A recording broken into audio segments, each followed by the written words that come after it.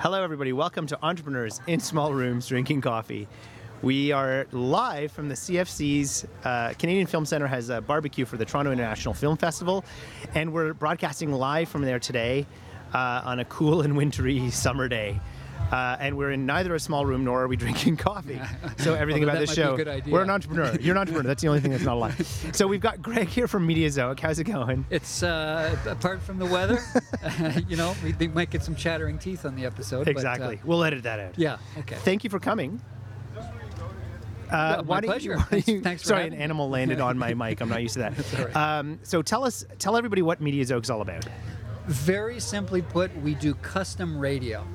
Cool. And that can mean a lot of different things. It can mean putting together music for a retailer or a restaurant client. It can mean powering the Allen Cross Top 11. A lot of different things, but the nut of it is custom radio. So radio that can be applied in all kinds of different ways. So right now as a retailer, without your platform, I just tune into some XM station or some FM station and I just get that.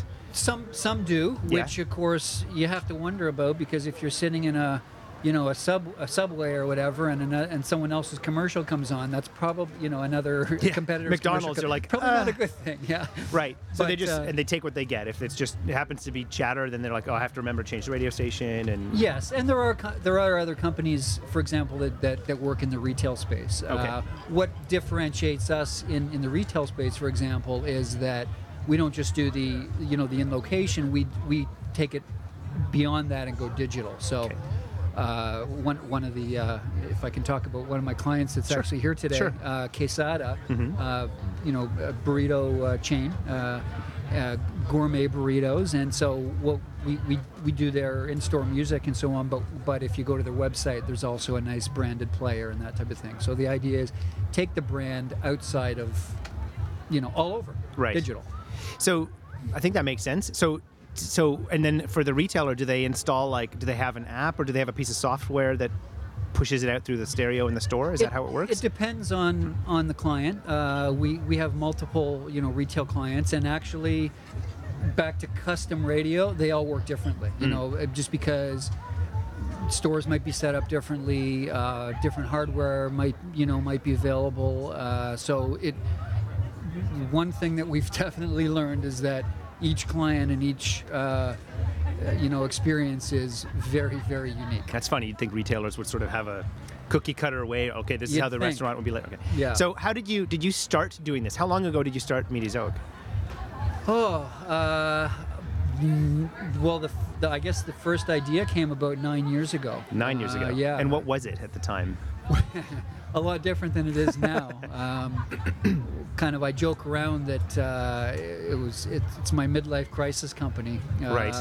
It was around my 40th birthday. Okay. And instead of going out and buying a sports car, or getting a girlfriend, I'm married, by the way. Yes. That precludes that I decided I wanted to be in the music business, and so our first iteration was actually. I don't know if you're a young fellow. I don't know if you're too young to remember, but these instant messenger type of applications, Yahoo Messenger and MSN Messenger and that type of thing, we developed an app specifically for Yahoo Messenger, which was one of the big ones at the time. And what you could do was, I don't know if you remember that some of them had a feature where it could tell, it could show what was being listened to in your iTunes, for example. Oh yeah, that's right. A status, right. What was a status before Facebook had statuses? Exactly, yeah. exactly. So what we did is we built a little thing that not only did what you were playing on your computer show up in your messenger, if anyone in your network clicked on that, this kind of stage would open, this browser-based stage. And it would start playing a stream in real time from the person's sound card. Oh, that's cool. It was, if I may say so myself, it was uber cool. And it would have the lyrics, and it would have the album cover and band information and so on. It was so for fantastic. 2000, and I guess that's 2006-ish. That's Around pretty special. That did not exist at the time. It did not right? exist. There was sort of an iPod. and the iPods were doing fine. Yeah, But and there was no digital music, kind of, no Spotify. nothing like that. No Spotify, nothing. No. So how did you do that? Did you just say, I'm quitting my day job as a guy who gets paid and I'm going to put up some money? Like, how did you? Pretty much. that, yeah? Pretty much. I had a day job, Yeah. a good one, Okay. making a good wage and so on. It happened to be at a software company, and so actually, the original developer that worked on kind of the idea that I had, was working in the same company, and then it kind of went from there. Cool. But yeah, I did quit So you did your day job, and then at night you were for about a year, Okay. and then I decided to quit. to How quit. did you decide? Like, what was the catalyst to say, okay, now I'm going to stop taking an income. I'm going to take a risk on this. Well, that's just kind of who I am. Someone said to me once, said, "Greg, you have a bit of a problem. You don't understand that, most people, if they're going to invest money or going to invest resources, there's a cutoff between what they think is a good idea and actually being, writing a check for that." Yes. I don't have that in my head. I mean, if I have an idea and I'm passionate about it, I can't. It's very hard for me to objectively look at it and say, is this a good idea or not? I just got to do it, basically. So, but you could have done that at 7 months. You could have done that in a year and 3 months. Did there Well, something that happened? I that had made you- I had kind of a contract. I had a consulting contract, and it came to a point where I had a chance to renew it and on very good terms, and basically I kind of had to decide. Do I renew it or not? And why not the part-time startup? I mean, I have opinions on this, but why not just say, no, I'll keep doing it. I'll make some good wage, and then at night or weekends, I'll. Yeah, you sound like my wife, but that would have been the smart thing to do. And if I had a chance to have, I do get questions from entrepreneurs and so on. Yeah. Don't quit your day job is definitely a very smart advice, Really, which I did not follow. Can you actually do that, though? Because my opinion is, as much as I want to do that, I don't think you can. It's really hard to actually do that because focus is what you need. Well, absolutely. So yeah, it's not for everybody, right? I mean, Yeah. it's the old story. If it were easy, everybody could do it, And I just, I have a family, I have 3 kids and so on, and things are going quite well now. But boy, there have been some real struggles, and there continue to be. But Sure. yeah. So when you did that path, you went down that path of like building out that product. At what point, like, did you say this is a business or this isn't a business? How did you know to not just keep building down that like player interactive experience? Well, just listening to the market, and listening to, of course, in the early days there isn't a market. You're just kind of doing demos and so on. So basically, we launched out of beta in the spring of 2011. Okay. So there was a period before that, obviously, of development and back and forth and looking for investment and that type of thing. We did have an outside investor come in. He's actually here today. You saw.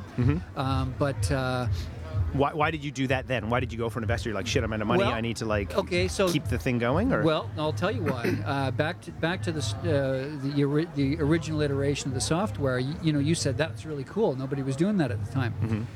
I'm a music guy, and one of my things from the beginning was this has to be legit. I don't want Napster. I don't want, this is something where, rights holders need to get paid and so on. Yes. And I'm not a young guy, so, that was my thing. Yeah. And basically, we took that demo of the original to the record labels, and they looked at it and they said 2 things. Number 1, wow, this is really cool. Number 2, we will never license this ever. Because It's synchronous. It's what they call synchronous rather than asynchronous, because the thought of somebody being able to stream from a sound card directly. I mean, I actually literally had one label executive tell me, "This is Napster 2.0, dude. There's no way we're gonna do this." So basically, what that meant was I had to look back and go, "Okay, there's 2 ways we can go: fold the tent, or." Rebuild in a way that was more amenable to licensing and what they're looking for. I see. And so we took the latter, and for that I needed some money. So you need the money to build the new thing to get people to actually build it. Yeah, exactly. Was that the primary use of the money, or was it like also to like market it and no, it was almost exclusively to build it. So how do you, when you've built a thing, it's okay. I mean, technologically it's cool, but you're like, there's really no market that I can see, at least at that point in time. Maybe they changed their mind now in 2015 or 2016. How do you go to an investor and say, look, I built a thing. It's cool, right? It's not working. Can you give me some more money to build something different? How do you do that?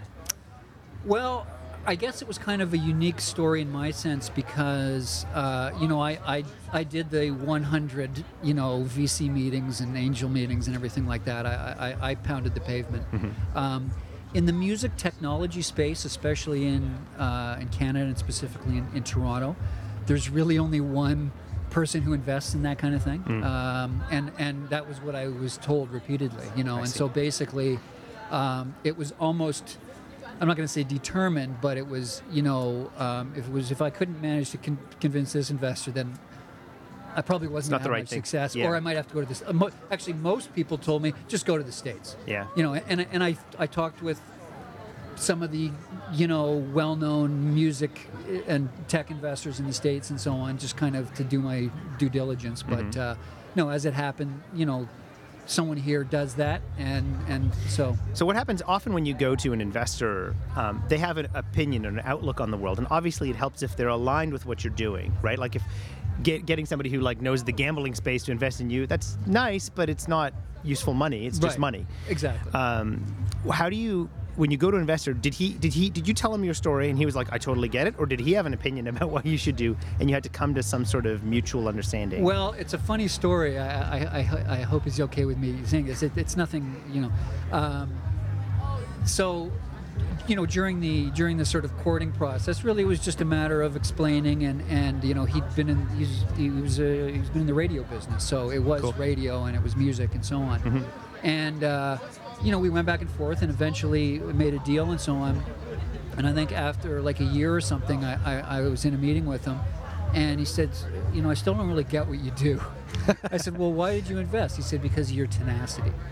Interesting. So he figured if you would go after him, he would go after the labels and the customers, the people who would be licensed. Well, just I think ideas are fantastic and products are fantastic and so on. But I think in many cases, what separates successful entrepreneurs from the pack is tenacity, and just belief and you're going to have the worst possible moments in your life. You just got to be able to, if you believe in it enough and if it's a good enough idea, then you just have to keep going until it works. So you got enough from him specifically, only one investor at the time to go. Yeah, so yes. You got enough from him to like build your next version of the thing. Yes. How did you know what that thing was? Well, that's a good question. Really, that's really my only job, so I'm glad. Anyway. No, thank you. I'm sure you hear that. That's a good question. Yeah, thank you. But that's a good response to it. How did I know? Well, really, it was just in this case, it was almost as simple as just doing what the labels had asked for. I see. They said, okay, this is really cool, but here's why it's not going to work. ABC. So we basically just said, okay, let's make it ABC, mm-hmm. and then. So what did they say they wanted? Did you remember? Like they're like, we want. Yeah. So DRM and French and. No, not so much. Yeah. So the big thing was the synchronous versus asynchronous element, right? Okay. So the synchronous stream from a sound card was just never ever going to work from a licensing point of view. Okay. Not to mention from a scalable technology point of view. Mm-hmm. So basically they kind of said, as long as somebody's uploading something, whether it's a client of yours or whatever, is uploading something that then gets processed and gets encrypted. You mentioned DRM and so on. Not DRM, but heavy encryption. Mm-hmm. Then we're pretty much okay with that. Or at least bring it back to us and let's see what it looks like, type of thing. So really that was the main focus. But then of course that just meant that we had to change lots of other elements of the system because it had been built a certain way. Yeah. So you built that. How long did that take? Probably a year.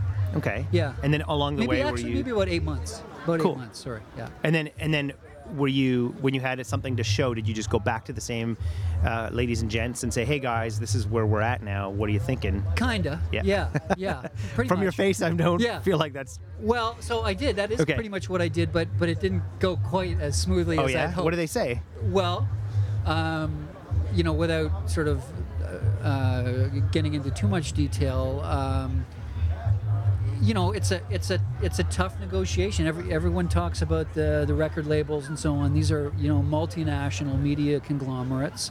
So it's a sale into the enterprise. It's not like a consumer sale. Well, You have to at the time, we weren't sure. Okay. We were still figuring that out, Okay. to be honest. And I mean, of course, they ask about the business model, and we had ideas of what the business model was. And we weren't that far off, Mm-hmm. And in the end, but I think part of that process, part of that negotiating and licensing process, was us sort of working through how we were going to make it work, from a business model. You needed to talk to them about how they would pay you so you could understand what they would pay Right, for. how we would be paid, how we would pay out, how all of that, territories. So am I right in understanding that once you sort of built something that they said they wanted, they're like, great, this is kind of what we want. Now there's the business side of the conversation, Yes. which is like, how are we going to pay whom for what, and where do you fit in this equation? And actually, we do all the heavy work, so you should really get nothing, because you're that kind of, not really that, but something like that, yeah? Yes. So how do you negotiate with gigantic, really powerful, wealthy people who are, as you say, experts in negotiation? Slowly. Really? Yeah? Yeah. It took us about 2.5 years to negotiate our licensing Jeez. deal. Yeah. Yeah. How do you keep yourself going for 2.5 years? That's a good question. Tenacity. Yeah. I mean, you just do whatever, on a personal level, basically just doing whatever I could to, make ends meet every month, and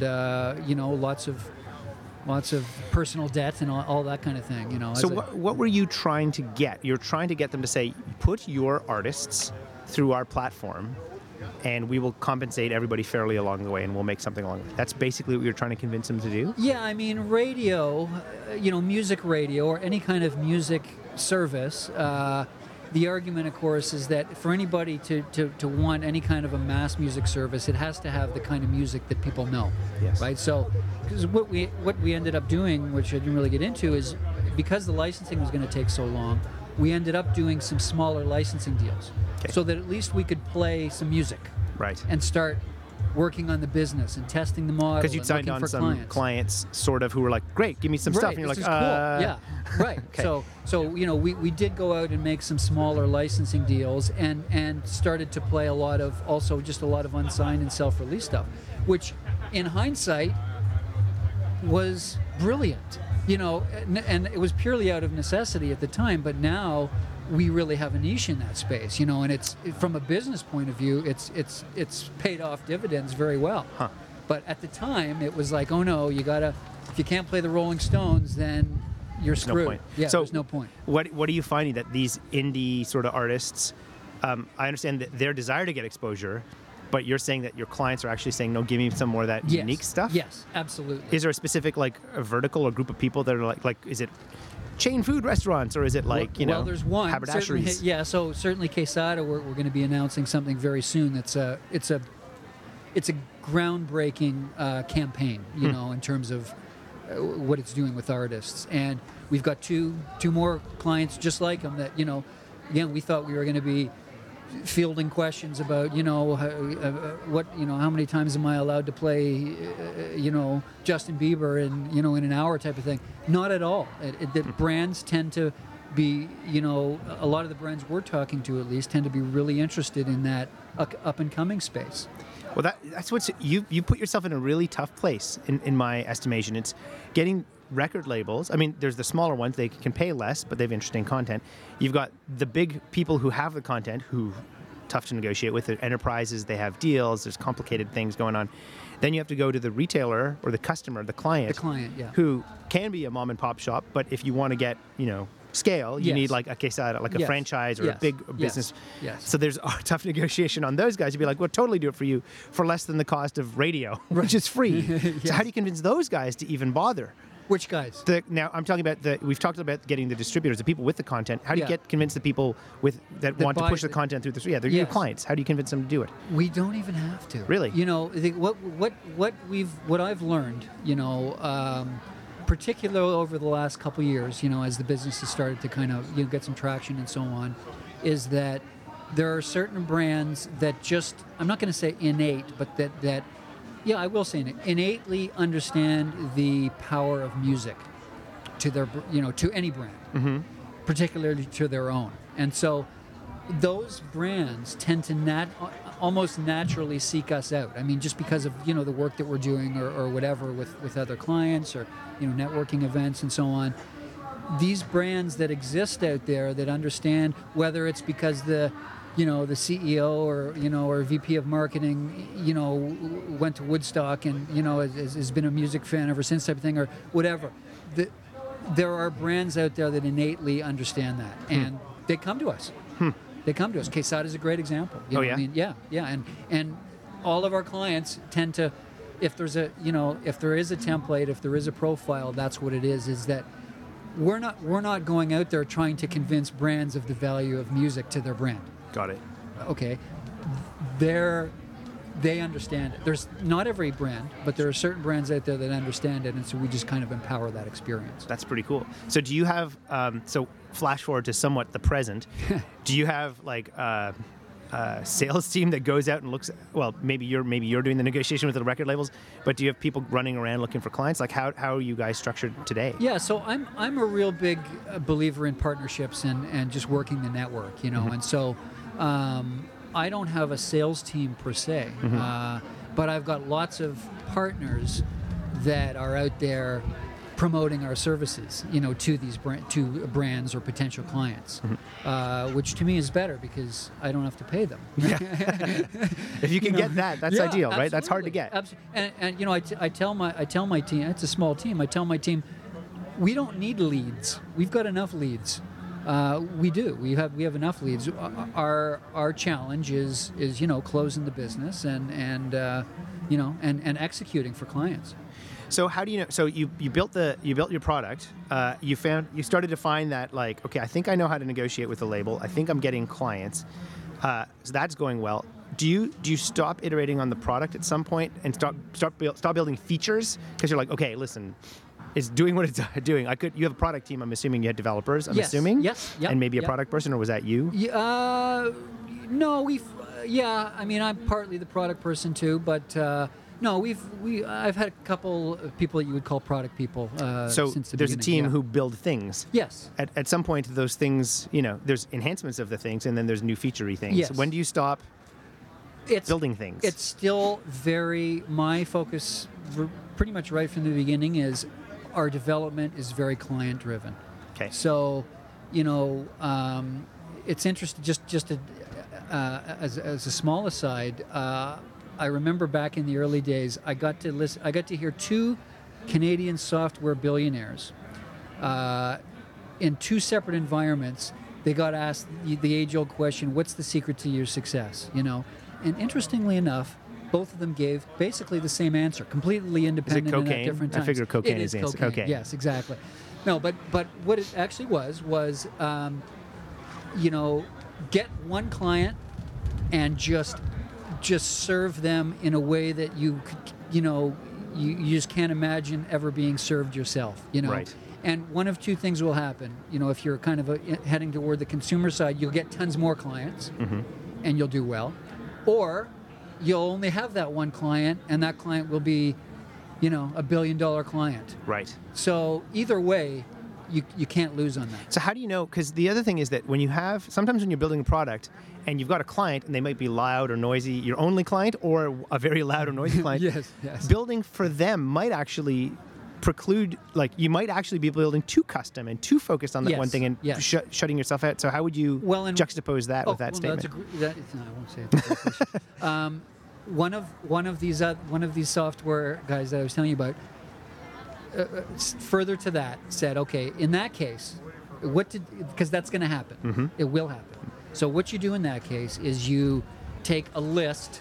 Let's say you've got a feature list of 100 features, right? And you've got 10 clients for the sake of argument. Okay, he says basically, in that feature list of 100 stuff, take the bottom 95 and throw them out. Develop the top 5.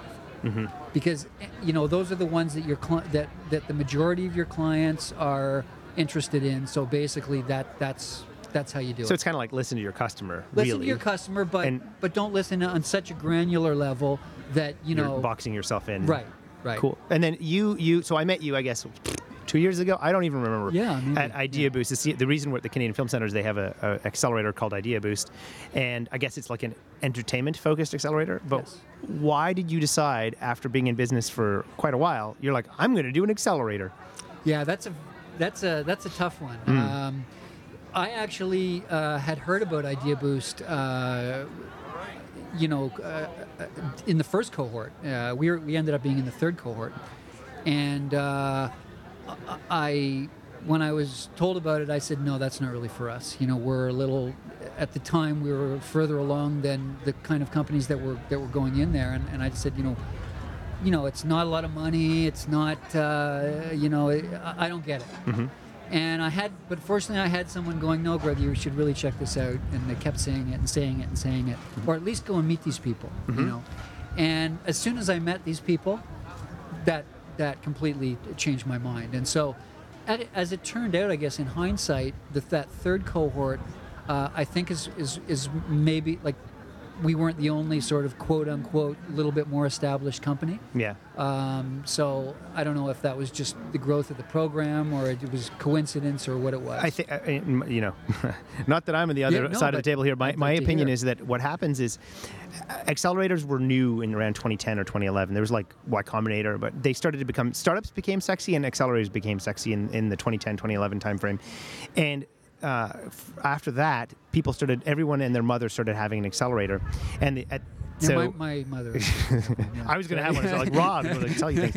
But like the interesting thing is that you need to show success to differentiate yourself amongst other things As an accelerator. Yeah. And one way to do it is to pick the right companies every time. That's hard. That's kind of hard. Investors don't do that very well, and that's their job. The other way to do it is pick things that have been validated somehow. So rather than being a mom and pop with an idea and sort of have done some stuff, which is really risky, if you've got some market signal that you've done something, then you're something. So it's kind of hard to fuck up a company. You have to be a shitty accelerator to fuck the company up that's okay on the way in. Although and they're worse. I'm sure it's been done. I'd like to talk to them on the show. But that's my conspiracy theory about the whole thing. So the accelerator universe has gotten more mature. And then programs like Up Global, the Startup Weekend folks, have something called Startup Next, which is now a pre-accelerator program, which will suffer the same injury over time. It will have to be like, okay, how do we prove success? We need to pick successful companies. So there's that middle bit for the early stage companies that is beyond an idea, but doesn't necessarily have enough revenue to be or have a really good customer, a tentpole kind of customer. Yeah. So you decided, okay, I'm going to try this accelerator thing out. Yes. Was that the only one you did? Yes. No accelerators or incubators have ever wanted to go near a company like mine. Because it's music and content and whatever. Yes. There's like, what the hell? It's just like for them, it's just a minefield. Yeah, it's true. Yeah. And so you ended up. Was it useful to go at least to an accelerator? I mean, we can speak about Idea Boost specifically. Not anyone will be able to get into it. But was it useful for you? Was it worth your time in hindsight? Absolutely. Because? The simple answer is, for this particular accelerator, is the people, the network. Mm-hmm. So many opportunities have come out of it. And when I say opportunities, I don't mean it in this nebulous way. I mean clients. Right. Potential clients that I could then turn into clients. That's really which for a business is what it's all about. So yes. I think that's true for most accelerators. Honestly, I think people say that the network they've built, both the cohort that they've been part of and then the extended network, is really where the value is. So then as we close out the show, because it's been half an hour, if you can believe it, how do you know what to do next? You've got a successful company, really. well, you're making From your billions. lips to God's ears. Yeah. No. No, you've got you've got people We that have are not good indie clients. labels Yes. willing to license their content to you, I Yes. think. Yes. You've got Yes. like brand, not Yes. Rob's, haberdashery, but Yes, like an actual. which we'd love to get. By the way. Yeah. I should start it. How do you grow your business? How do you go to the next step? Do you need to get like a huge amount of money and just start like doing marketing? Like, how do you know? I'm What do not you do? the least interested in getting a huge amount of money from investors. Right. What I'm interested in is flagship clients. I mean, Quesada is a fantastic example of that. But yeah, so we're already in that next phase where, soon, hopefully, we'll be rolling out some of these new client installations that are, brand name type of clients that people know, and so that's what's next for us. Is How do you do that? Do you just pound the pavement constantly? No. As I said, they come to us. Now that doesn't mean we sit around doing nothing. I mean, Yeah. I just think the best ways. I always talk about anytime I go into a meeting, a potential client, business development. I talk about my clients, not confidential Yeah, stuff, sure. but I talk about how wonderful, what they're doing with What's us working is and- what's working. Yeah. And other potential clients like to hear those stories. Right. They like to hear those success stories. They like to hear, They like not being first. and thank you to those clients that were, because absolutely. Because that's the thing for a startup, right? Oh, Why would I trust man. myself to you, especially if you're a brand? Exactly. And it really, you've heard it before, but VCs are not cheap. Brands are not cheap. Actually, they pretty much are. And so it is hard to get that vision. I'm going to say it, visionary client. Those visionary clients that are, see the value in what you're doing and are willing to take the chance. Absolutely. That's cool. Totally agree. Well, we have much more to talk about. Absolutely. However, Look it's a forward to it. hurricane, so we should probably stop. I know. It was a great episode. See you later. This was Entrepreneurs in Small Rooms Drinking Coffee. I'm Rob Kennedy. We had Greg from Mediazoic. What's your website if people want to check out your product? And Just mediazoic.com, MEDIAZOIC. and it'll be in our Twitter feed, so you'll be able to go there from Twitter. Thanks for coming. Thanks so much for having me. And taking time out from your clients here at the TIFF barbecue. And thanks to the working group for sponsoring the show. And thanks to Nick Kuhn for producing. And Anne for helping with marketing today. We'll have another episode in about 15 or 20 minutes, so stay tuned and talk to you soon. Thanks, everybody.